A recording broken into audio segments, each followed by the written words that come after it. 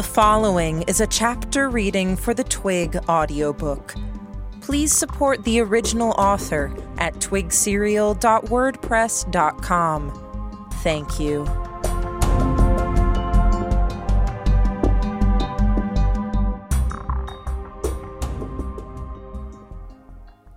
Chapter 19. My head rocked side to side, while my eye remained locked onto the Baron, who slouched against the wall, chest rising and falling. Now and then he twitched, or he tried to breathe and found his nose clogged and snorted out a wad of bloody mucus. I wasn't sure why his nose was bleeding when I'd pierced him through the eye, but I didn't mind. Once proud and arrogant, the nobleman drooled. Candida's ministrations at the side of my head continued, jarring me and moving my head this way and that. I was being bandaged, pieced back together. If I'd had two eyes, one would have been on the door in case the Baron's elite soldiers wondered at the silence, and one would have remained on the Baron while I convinced myself that it was really over. As it was, I kept my eye on the Baron and kept my ears out for trouble. As my other senses went, my instincts were that the soldiers wouldn't intrude. He wasn't the type that encouraged others to stick their necks out on his behalf. He was too fond of beheadings and slit throats. "Almost done," Candida murmured. Her face was so close to my bandaged ear that I could feel her breath. She squinted. She fumbled for and then took hold of my most intact hand and raised it up to the side of my head where the bandages had been set. "Hold this in place for a second." I did. I could hear the ripping sound as she tore at the dress the Baron had given her, turning it into strips. She tended to my hand. The Baron raised his head up very suddenly, and then let it drop. It lolled. One of his hands moved a great deal, fidgeting. The other remained still, as if the symmetry of his body had been absolutely broken. "We still need to get out of here," Candida said, her voice hushed. "Talk louder," I said, my voice a croak. The wound at the base of it had been closed. "They won't hear the words. Hearing speech, they'll be less suspicious." "I don't know how you can talk," she said. It seemed to take some effort for her to speak with more confidence. "The way I cut into your throat. I'm a hack when it comes to medicine. My knowledge is piecemeal, things Drake in the primordial text taught me." "Third time," I croaked the words, touching my throat. "Throat slashed first time. Then dog. Then the burrower worm. Think doctors were proactive, second or third time. Relocated bits." "That doesn't sound like any way to live," Candida said. Her hand found and touched the back of my head, stroking my hair. My first impulse was to argue the point, but my mind, even as tired as it was quick to jump to why, to call up counterpoints, to draw conclusions. Before I even asked for it, I thought about those days. The early days of the Lambs. After my throat surgery, I'd been rendered mute for a week, on strict orders not to speak or laugh. Gordon had had a field day, teasing me. I wanted to tell Candida that she was wrong, that those days had been the good days. But the thought of Gordon made emotion well up in my throat, and some combination of being choked up, trying to talk, and the damage to my throat left me hacking out some fantastically painful coughs instead. "Thank you for coming," Candida said. She'd dropped her voice again, despite my urging to the contrary no more than a minute ago. "Thank you for killing him, for rescuing me." Still suppressing my coughs, I nodded. "I thought you'd take longer. I thought maybe that by the time you came, I wouldn't have any fight left in me. It's stupid. I hate feeling weak. But everything I did, every change I had made to be stronger, fiercer, he had the doctors take it away. You get it back, I croaked. I coughed some more and then climbed down off of the stage. After we leave, you go to Drake. Understand? It sounds too good to be true. Someone should get a happy ending, I thought. I checked my pockets and found them largely empty. All I had was the ribbon and the empty syringe now. I approached the Baron, periodically glancing at the door. I stopped roughly 10 feet short of the man himself. Laboriously climbing to the ground, I swept my hand along the stone floor, brushing up the dust. I'll help, Candida said. No, I said. Poison. And you can barely see. All of the poison that I'd dashed into the air while trying to drive back the Baron had gone somewhere, and most of it had gone down. Now I collected it again, with a side helping of the dust that had layered the floor of the unused church. Once I had 2 piles of the dust in hand, I gently transitioned it over to a bench.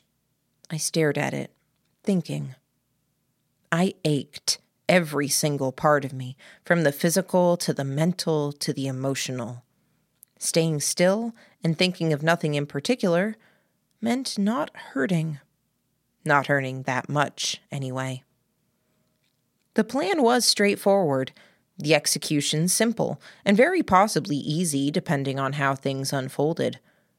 But the plan, in and of itself, for reasons entirely separate from the execution, was the furthest thing from easy. I was shaking, I realized, and I had no idea why. The chill in the air, combined with me being soaked in sweat, suppressed emotion? Shock?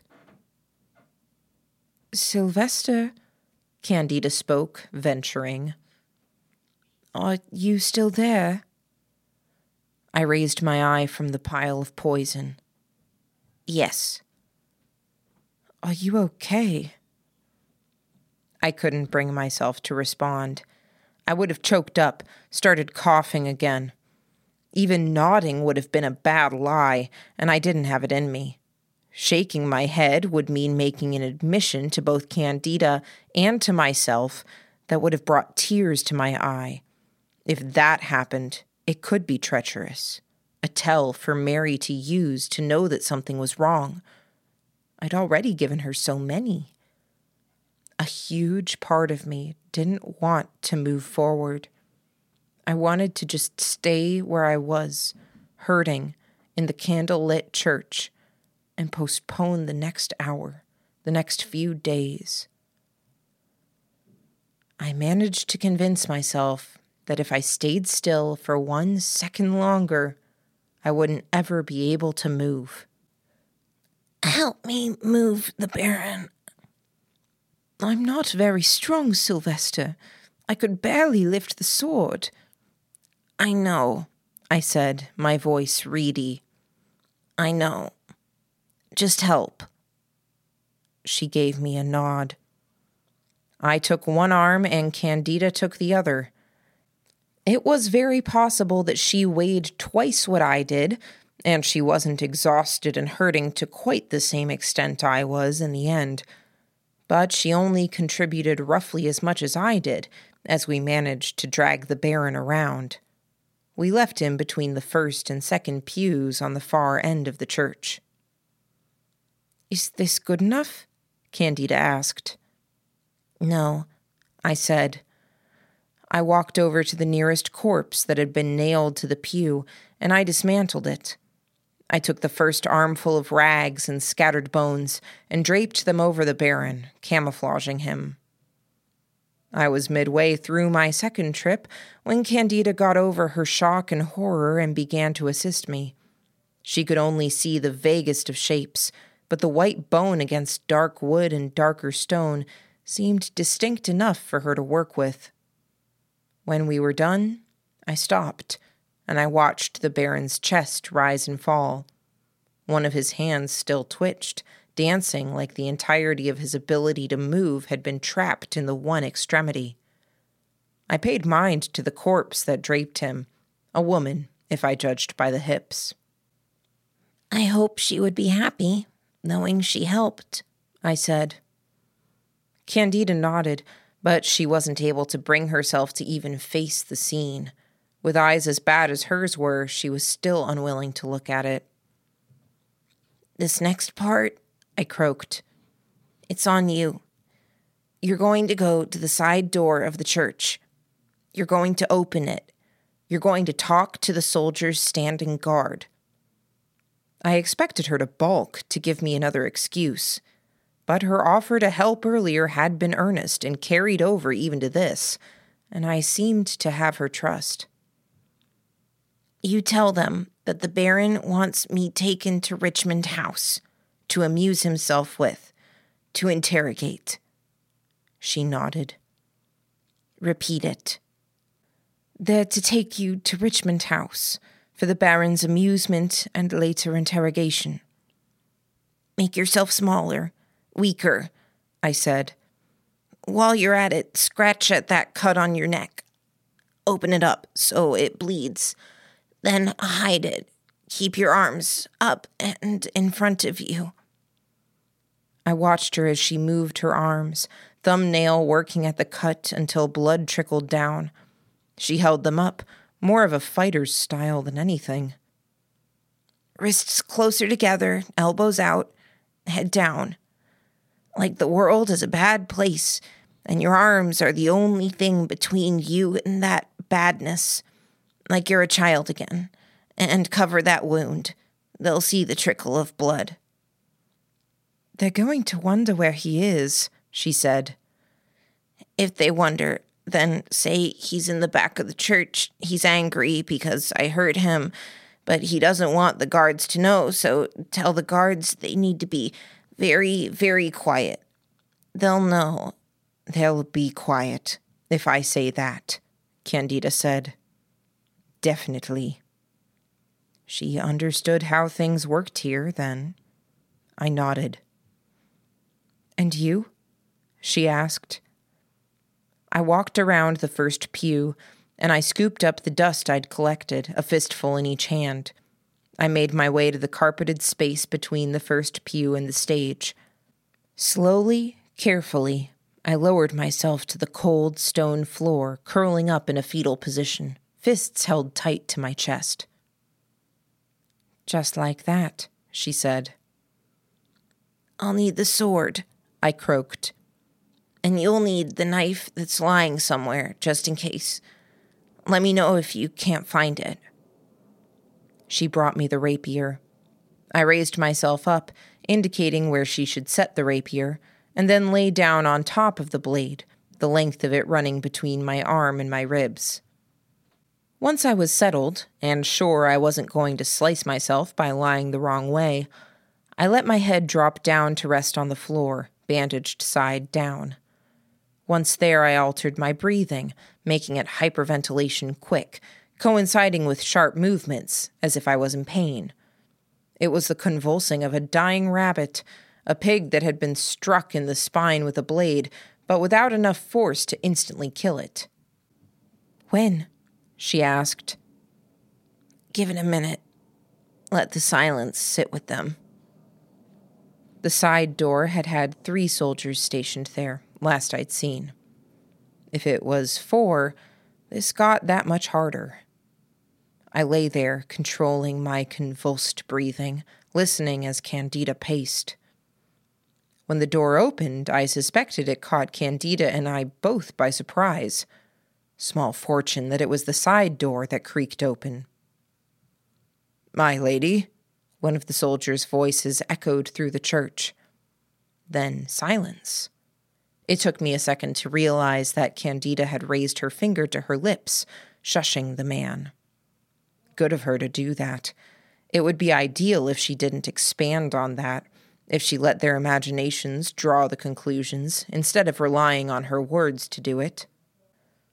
I couldn't make out the words of the conversation that followed, only the tone. I wanted to give more pointers, even though I doubted it mattered. She would be playing the battered fiancé, looking after the aftermath of one of her husband's sadistic games. Hearing the footsteps, I knew that it was 2 men who approached me, not 3. I was dimly aware of Candida hanging back closer to the door. The third was still watching the door. Was he watching this? That would be a problem. Still, I would do what I could. 2 was easier to deal with in the short term, if not the long. They bent over me, and I resisted their initial efforts to budge me, keeping my body stiff and curled up. As one hooked an arm under my armpit and the other seized my knees, I moved. Nothing sudden. Sudden would have caught them off guard. Fluid, easy movement, raising one hand to my mouth, then blowing through my fist, expelling a cloud of dust. Before the one at my feet could react, I moved, hurling the fistful in the direction of his face. Both stumbled away, coughing and choking. Their efforts to take in breath only choked them more, and they were nearly silent. The person still at the open door would hear, I suspected, but the ones at the front door wouldn't. My movements felt glacially slow as I got my feet under me, picking myself up off the ground, taking up the sword. Every muscle that I used to lift and thrust with the sword resisted me, pushing almost in the opposite direction. The soldier at my feet was my first target, and the rapier thrust beneath his sternum and up into the space between his ribs. I stumbled to one side, levering the blade inside him, but it was far less than I'd hoped for. It made a sucking noise as I pulled it free. I half-turned, facing the other one that I'd blinded and suffocated, and swung the blade around. I caught the soldier's face instead of his neck, summoned the strength, and then swung again. It bit deep into the neck and shoulder, and blood started spurting out of the wound in a rhythmic fashion. I looked to the door. Candida was there, on her knees, her arms around the third soldier. He must have seen her as weak or inconsequential, a bleed-over of the Baron's attitudes, overlooking her in the moment of crisis. She'd managed to grab him from behind, probably with one hand to his mouth, and she'd opened his throat. Carefully, I divested the man I'd stabbed of his pistol. I tucked it into my belt at the small of my back and pulled my shirt down over it. I gave Candida a hand, helping her to rise to her feet. I then had her wait while I peered out the open door, checking to see if the coast was clear. I saw a flash, light reflected off of a mirror or a very well-polished blade. Sai? There's a signal. A friend. We could have used a friend in here. One hand went out to my left, indicating that one side. One flash. I switched sides, indicating the right. 2 flashes. That meant there was probably 1 soldier at one corner of the building and 2 at the other. I indicated the way forward, hand out in front of me, like I was offering a handshake. A long pause, then 1 flash. No soldier, followed by the universal 1 for yes, 2 for no. The dance. Coordination, knowing how each of us thought. I felt a pang. Go, I said. My injured chest hurt with each deep breath I had to take while running. Candida had a much longer stride than I did, but she wasn't quick.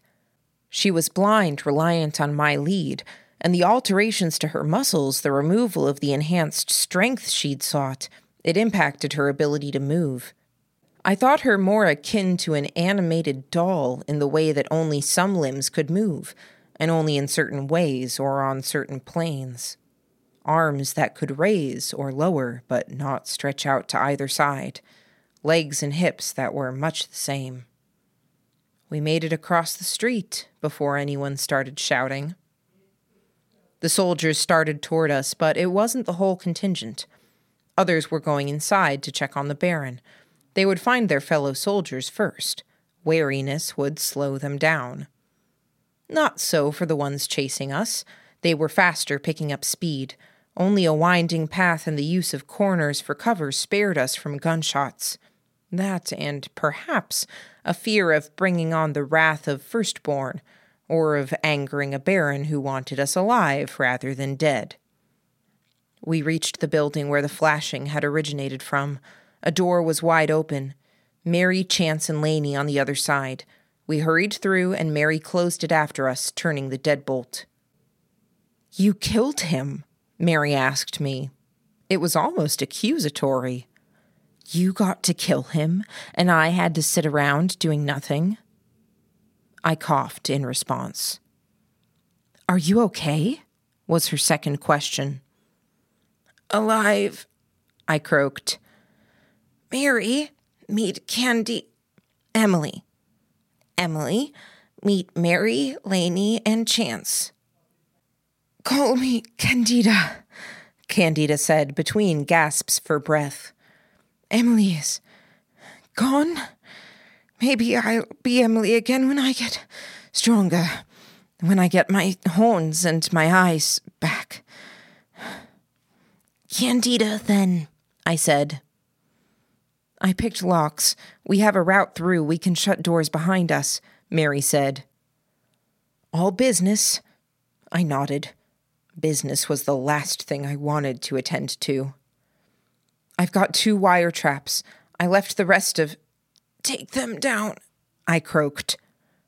"But take them down," I said again, fiercer. "We're wrapping up. Can't leave any leads. Wire traps are to you, to Mary." "I'll catch up then," Mary said. "Chance, Laney, you show them the doors I opened." "We'll go to a train station, find a spot nearby," I said. "The trains come several times a day." Mary nodded. "Chance, take my bag." Chance nodded. He looked wary. "Almost done," I croaked the words.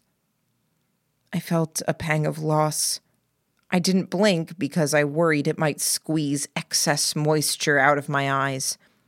I had to be stoic, inhuman. It was merciful, in a way, that someone banged on the door, distracting everyone in the room. A window at one side of the house broke. They'd seen us enter. Now they were giving chase. Some would be circling the building. We cut through the house, entering the side street where Mary parted ways with us. Chance led the way as we crossed that street to another house, where a door was only slightly ajar. We cut through that house as well, then a third, deadbolting and flipping latches where we went. She was a clever girl. The doors setting out the escape route, laying traps. It was smart. I'd asked her to use her head while I saw to the fighting, and she'd done so in a very merry way. The traps were unfortunate, but she couldn't have known. I was left feeling pretty damn secure in feeling that we were out of the soldiers' reach after the third house. We were able to slow down, making our way toward the train station. Not terribly far. Once we were a fair distance away, we found a place to hunker down, not on the north side of the tracks where the landing was, but across the tracks on the far side. The occupants would exit onto the landing, and we would hopefully be able to sneak onto the train and hitch a ride out of town. Time to leave Warwick. "You said," Chance said. He startled a little as I snapped my head around to look at him. "You said you would let me go, that you wouldn't kill me like you did the doctors." "I suppose I did," I said, my voice rasping. "Laney too?" I saw Laney shrink into herself. "Laney can't go home," I said. The words were painful to utter. Can't go home. They seemed even more painful for her to hear. "I'll scream," Laney said, her voice firm in a very tremulous way, as if that firmity would crumble at the slightest touch. I'll bring down hell on our heads, God's soldiers, firstborn. I'm sorry, Chance. No, Chance said. Don't be sorry. The young gentleman. Lainey, Candida said. He's not a bad... He's going to kill me, Lainey said, abrupt, interrupting. He's going to kill me because I know things. He told the Infante that he would punish me, that... No, I said, my voice hard. I paused, taking in a breath. No. You live, Lainey, but you can't go home. The change in her expression. It was as if what I was saying was even more terrifying than the idea of dying. Perhaps death was a great mystery, but the idea of never going home again was something she could understand. No, she said. Her eyes were as wide as they could get. They might have been puppy dog eyes, but they were too haunted. I tried. The Infante saw you. He said he would check up on you, I said. He wanted you punished. If you show your face, if you reach out to family, give him or them any clue at all, he'll see to it that you suffer the worst sort of fate. No, please. It's not up to me, I said. The only thing you can do is stay away. Keep your distance. So long as he never sees hide or hair of you, his imagination will fill in the blanks and he'll believe you'll have suffered. I'll stay away for a few years then. 5 years? Won't that be enough? No, Lainey.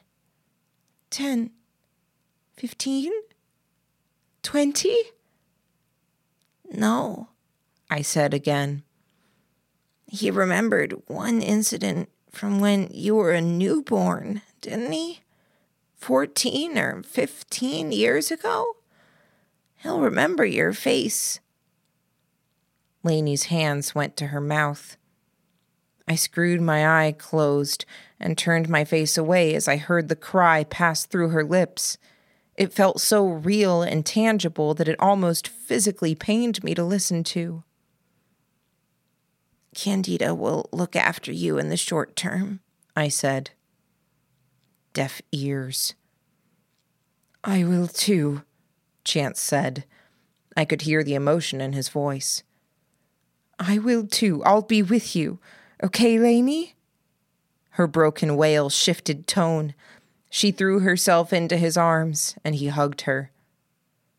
I was only barely able to push down the vicious jealousy I felt seeing that.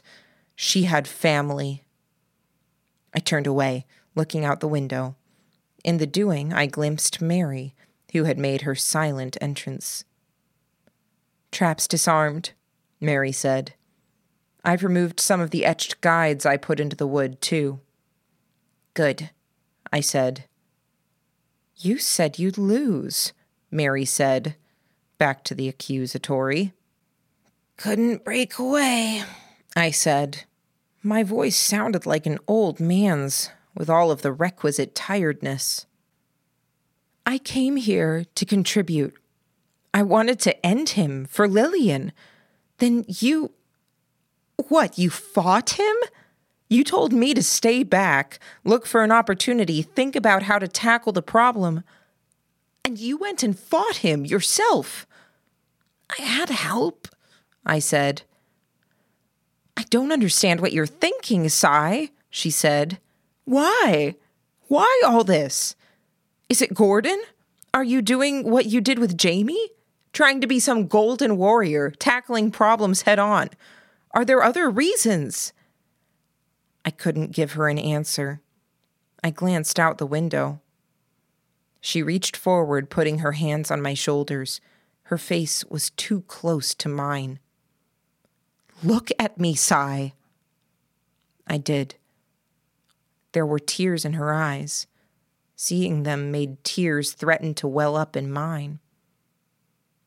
"I've never seen you like this," she said.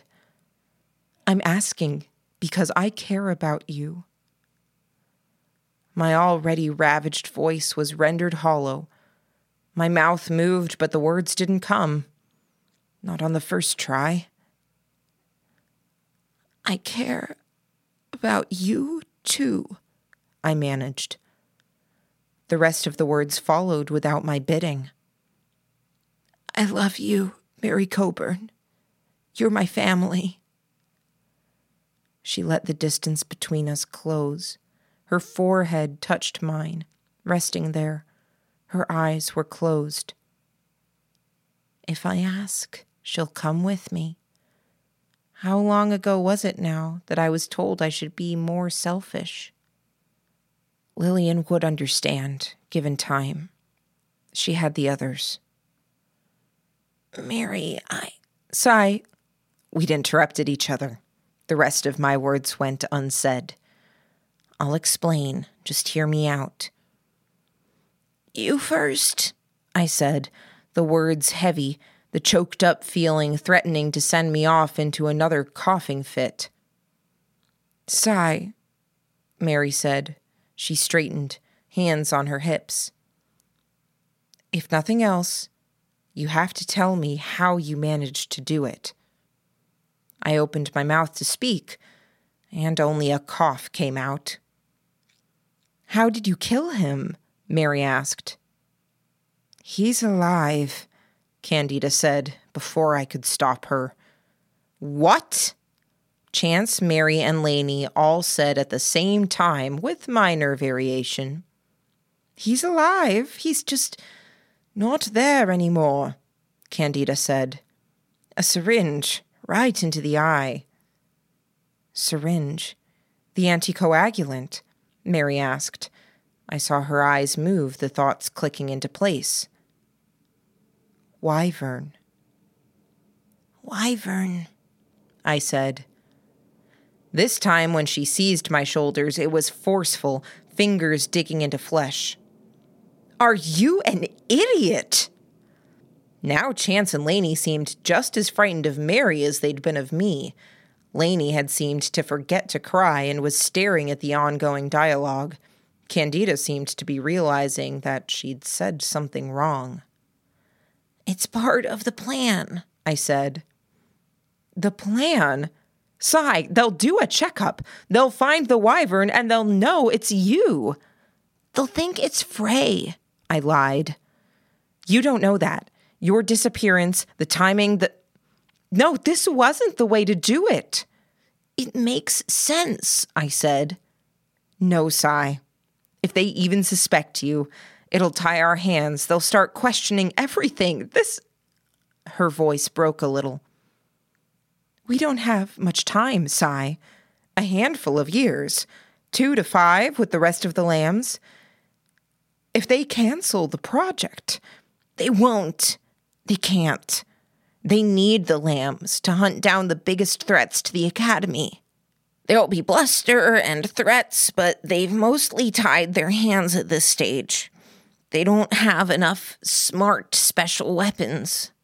Her fingers continued to dig into my shoulders, suggesting how little I'd convinced her.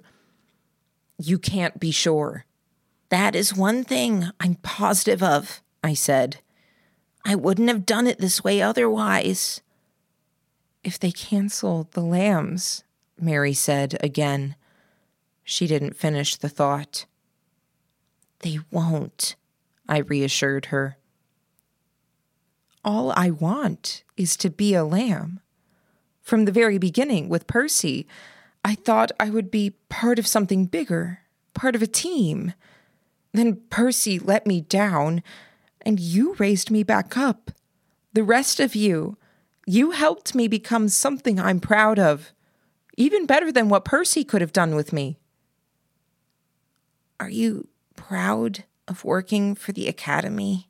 I asked, knowing full well that I shouldn't. "The crown?" She started. "I could push. I could make her side with me. I didn't push. I let her organize her thoughts. What you said about Lillian, about wanting her to be something great, I want that for her too. I believe she can change things at the top where they need to be changed. I won't pretend I'm pretty or good at heart. Lillian is the one good thing, the one light.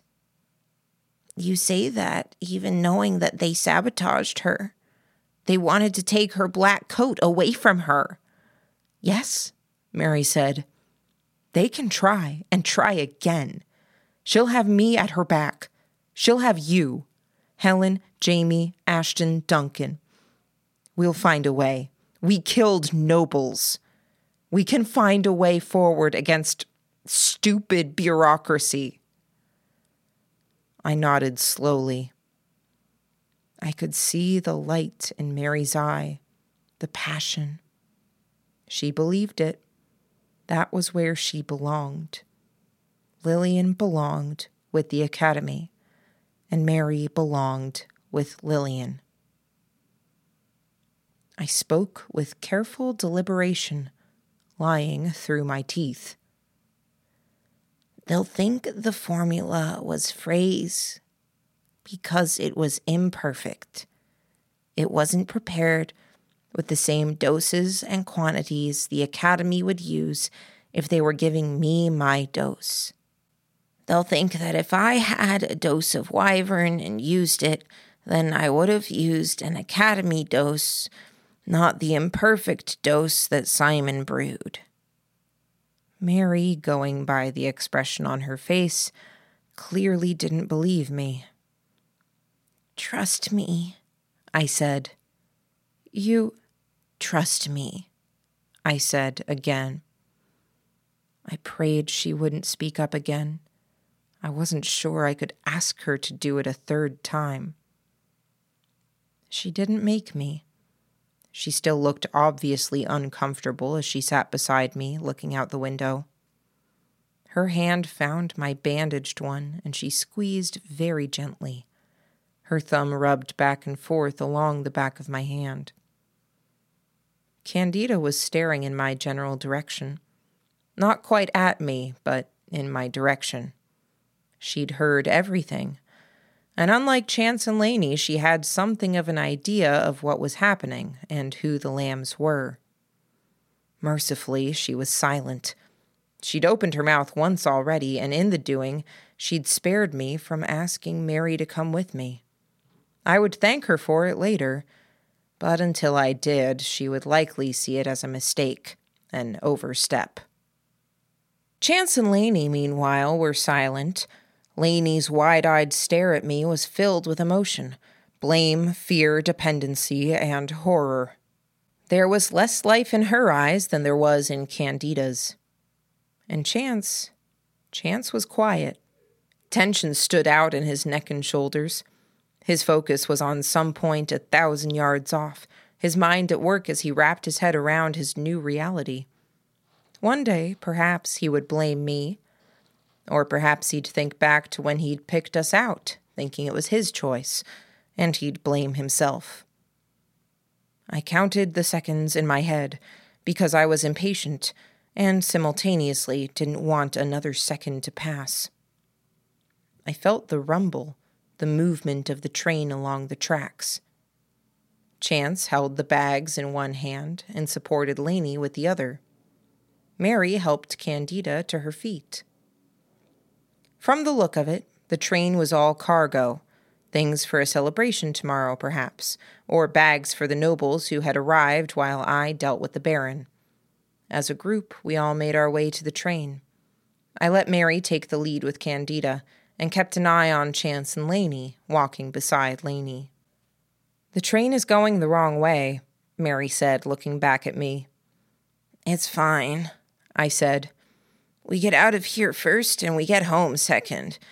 We'll be able to drop these guys off and see them on their way." Mary nodded. Candida said something, and Mary responded. I didn't listen, and I didn't hear. My ears and the space between them were all full of noise. I wanted to cry, but I couldn't. I needed to be able to see. Falling a half step behind Lainey so she wouldn't see what I was doing, I reached behind my back, and I drew the pistol I'd taken from the Baron's soldier. Holding it at my hip so my body helped further block the view of the weapon from Lainey and Chance, I pointed it at Mary. Almost. I got so choked up I started coughing. It would have been disastrous. "I'm going to retaliate," Mary the Phantom whispered to me. "Unless you kill me." The real Mary walked on, oblivious. Passing it behind my back, I put the gun in my other hand. The fingers were damaged and weak, the bandages made for padding that made it harder to get my finger inside the trigger guard, and it was closer to Lainey. I aimed it, glancing around the surroundings. We weren't in plain view of the train. We had to round corners to get there. Tears flooded my eyes, and I blinked them clear. It left me only a moment of visibility before I would be blinded by my own biology once more. My thumb pulled the hammer back, and it clicked. Mary turned, whirling on the spot, hair and skirt moving around her. I had to pause a fraction of a second to ensure I had the shot. I didn't even see the knife before it flew out of her hand, embedding itself in my shoulder. I'd tipped her off she'd had an inkling of suspicion. But she'd played with kid gloves, made assumptions. The knife was in my right shoulder. The gun was in my left hand. I pulled the trigger and saw the spray of blood. Mary toppled before she could throw another knife. She collapsed onto the road, and I hurried to point the gun at her again as she reached for the bottom of her shirt. Her right knee was obliterated. The bullet had gone in the back and out the front where the kneecap was. But the hardest thing to look at, above the pain, the damage I'd done to beautiful, graceful Mary, was the look in her eyes. So much anger. "Don't," I warned her. My voice went high. "Don't make me shoot again." Her hand moved away from the bottom of her shirt. "Thank you," I told her. Her mouth opened, her jaw chattering in the process. The pain was already hitting her then. "Why?" she asked. "Because I'm not going home," I said. I watched her expression change. I saw the pieces fall into place. "Since when? Gordon?" "Yes. Lillian's black coat was the final straw, but I think I would have left anyway." I saw the pain touch her expression. She brought her knee toward her chest, hands moving toward it. "Don't," I warned her again. The pain remained, but she stopped reaching for the knives under her skirt and at her boots. "The firstborn," she said. "The firstborn are with the families, and the families are steering well clear of the train station," I said. "You'll find a way onto another train, and you know where McCormick is, though that's a bit of a distance to crawl. You'll live." "You're a bastard," Mary said, with more vehemence than I'd imagined. "Absolutely," I said. "But I'm a bastard that tried to cover the bases. I left a message for Jamie. The story is that you saw me leave, and you figured out why. You left a message for Jamie, he'll forge it, saying that you chased me. You tried to stop me from killing the Baron." I suspected the gunshot wound hurt me as much as it hurt her. I heard her make a small sound of pain. "They'll be suspicious. Knee injuries are a pain to fix, and they won't be in a rush. The lambs will be questioned, but with the Baron and the Duke removed from the picture, it should just be the Academy that's focused on you. With all of the key pieces that are in play, the lambs are too valuable. But a couple months, half a year, they'll keep you guys out of the picture. That's enough of a head start for me. I'm supposed to tell them that you got the drop on me while I was tracking you, Mary asked. The anger was there, fury like I'd never seen before, even when Percy was in the picture. Tell them I got lucky, I said. She shut her eyes. I took hold of Candida's wrist and I backed away, keeping the gun leveled at Mary. Sigh. I froze. You won't ever get the drop on me again. You know that, don't you? I nodded, blinking away the tears. I turned away, fleeing the scene. My companions were only with me because they had no place else to go. We found our way onto one of the cargo cars, and they, Candida included, sat as far away from me as they could. I love you, Mary Coburn. I recited the words again, in my head, as I pulled the knife free of my shoulder.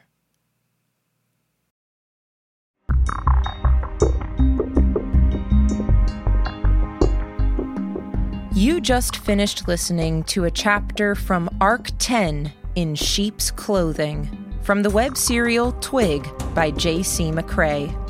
This audiobook is read by Kimberly Dauber. If you enjoyed this reading, you can download or listen to all chapters directly on our site at audiotwig.dauber.kim, or you can find us on your favorite podcatcher under Twig Audiobook. Thank you for listening.